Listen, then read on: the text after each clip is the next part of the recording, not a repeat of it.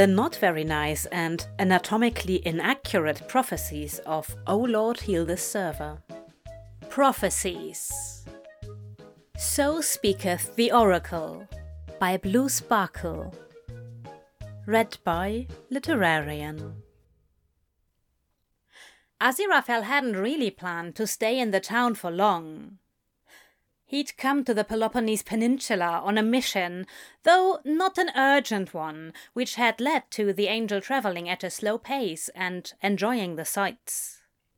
He'd heard a lot of good things about the beauty of Mount Parnassus, and then the locals had been so nice, and their wine had been rather nice as well. Which was how he ended up, slightly tipsy, listening to the men around him talk about the temple and the holy women therein. "The Pythia is such a striking presence," one of Aziraphale's drinking companions said. "Not at all like the previous one. Her voice is so rough and soft at the same time, you can't help but shiver when she speaks the god's prophecies." Aziraphale hummed along, more interested in pouring himself more wine, until the men started to drift from describing the prophetic priestess's clever words and wisdom on to her looks, predictably. Which, of course, were of great interest to everyone, and, well, it all sounded rather familiar. Waiting for everyone to be too drunk to remember the traveller among them, Aziraphale slipped out and toward the Temple of Apollo. It was easy to move inside, nobody was there to stop him, and the interior was empty of worshippers. A sweet-smelling smoke filled the building, and soon Aziraphale came into the very core of the temple, finding himself on rough rock and squinting to see through the incense and the smoke rising from a crack in the ground. "Blessed messenger, ensnarled by the wicked you'll be." A voice rose from behind the smoke, and Aziraphale blinked to see her. The figure was sitting on a tall seat directly above the crack in the rock, shrouded in smoke. She was dressed in the garb of a young maiden, though her face looked too ageless to really be that of a girl, and red hair spilled over her black dress. Serpent eyes glowed in the dim chamber, and Aziraphale let out a soft cry. "Crawley! What in heaven's name are you doing here?"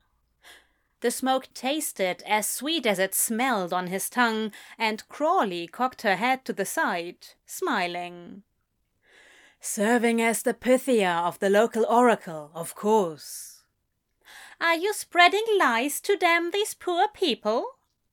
Aziraphale demanded, stepping closer, directly above where the smoke was rising. Crawley really looked beautiful like that. He could see why the men in the village were so enthralled by more than her words. "What?" Crawley hissed, blinked, then shook her head. "No, course not, Angel. I'm no more a liar than any other Pythia or whoever else claims to predict the future. Prophecies are all up for interpretation, and honestly, any prophecy will invite trouble if you interpret it wrong." Aziraphale squinted at Crawley again. He wished he had more wine for this conversation, honestly.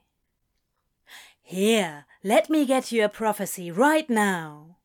You're going to teach someone a skill they've never known before and change their life through knowing it.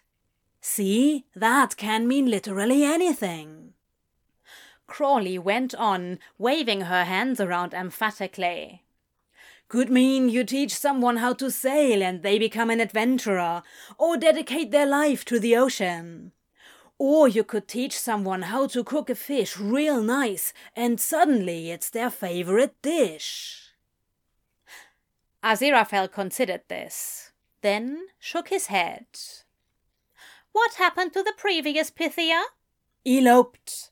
Had nothing to do with me, promise."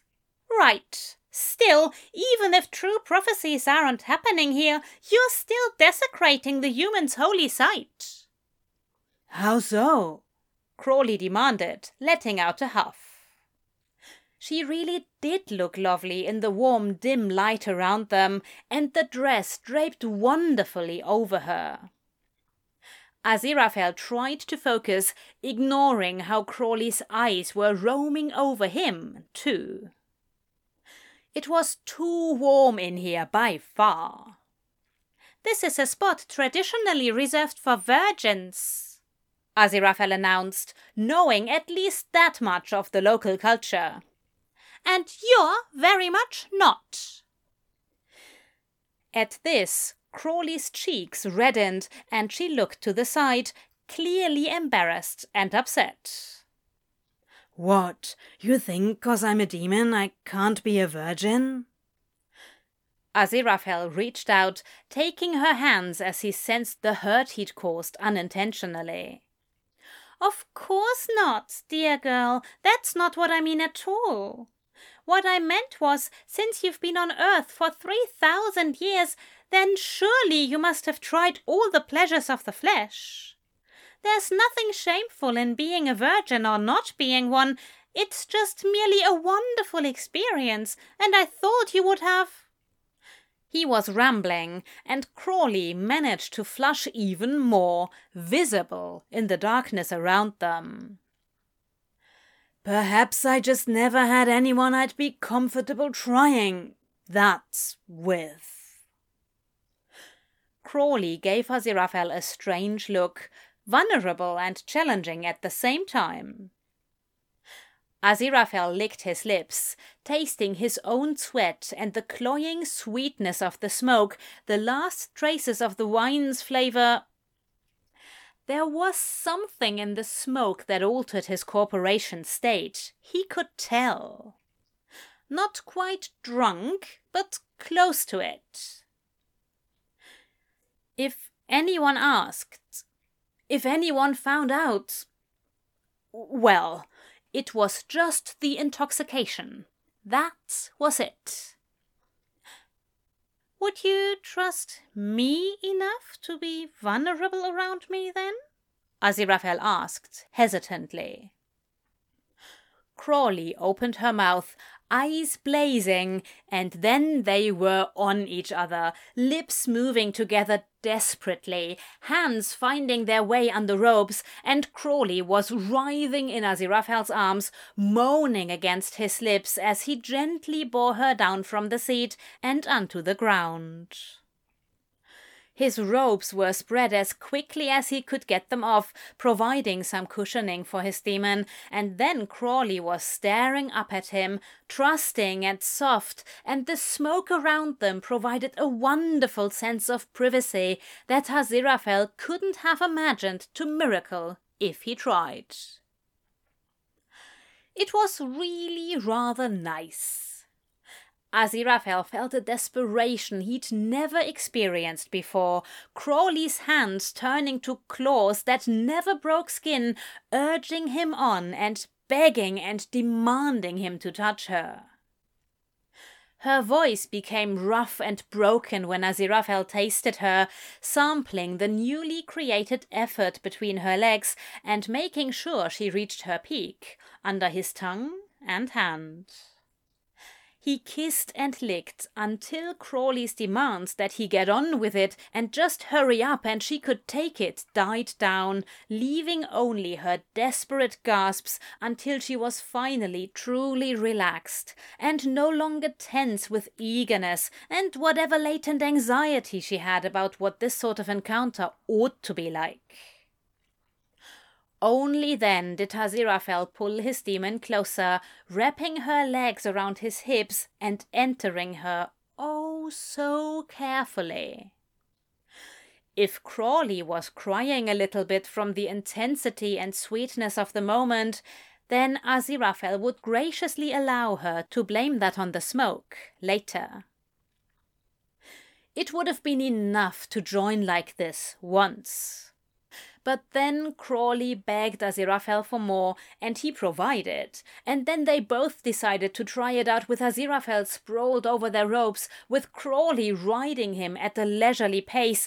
And then Aziraphale also needed that, but urgently while holding her sharp hips in his strong grasp.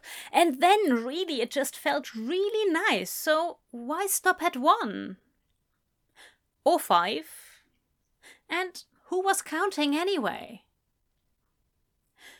They lay together after, Aziraphale still breathing hard, and Crawley with her arms and head cushioned on his chest, very nearly purring as Aziraphale stroked her back. She looked a right mess, with her hair rivaling Medusa's and Aziraphale's seat on her thighs. She'd given an annoyed look when Aziraphale tried to clean her up too much, so he'd left her in that debauched state. It was hard to tell how much time had passed, given that the smoke obscured any light coming from outside, and only the red glow of braziers provided any break in the twilight. That was... Aziraphale breathed quietly, trying to think of a word. Yeah. Really, dear, it was a bit... If you say that word, I'll throw glowing coals at you. Fine. Crawley looked about ready to fall asleep, very content and looking rather well fucked.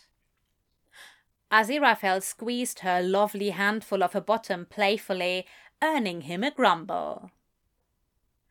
You were right, actually, he said, as Crawley cracked open her eye and raised a questioning eyebrow. About what? About teaching someone something entirely new and life-changing, Aziraphale quipped. He grinned as Crawley groaned and smacked his chest, grumbling about insufferable angels. You think too highly of yourself, Crawley muttered, but her lips were quirking in a smile. At that moment, footsteps sounded from the outside of the chamber, and before either angel or demon could do something, several humans entered.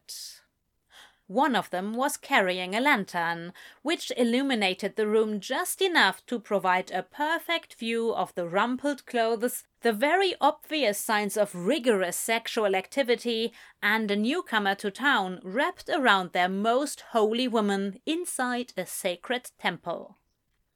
It really couldn't look any worse than that.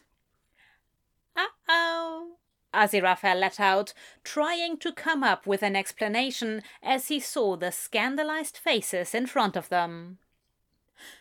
Then Crawley snapped her fingers, and they were outside, high on a mountain cliff overlooking the early sunrise, painting the temple below golden. Their clothes were scattered about them as well, so Aziraphale grabbed his robes and hastily pulled them against his chest. Crawley seemed to have no issue with modesty. She stretched languidly and yawned before finger-combing her hair into a presentable state with another miracle. Only then did she start dressing herself, not even bothering to clean up.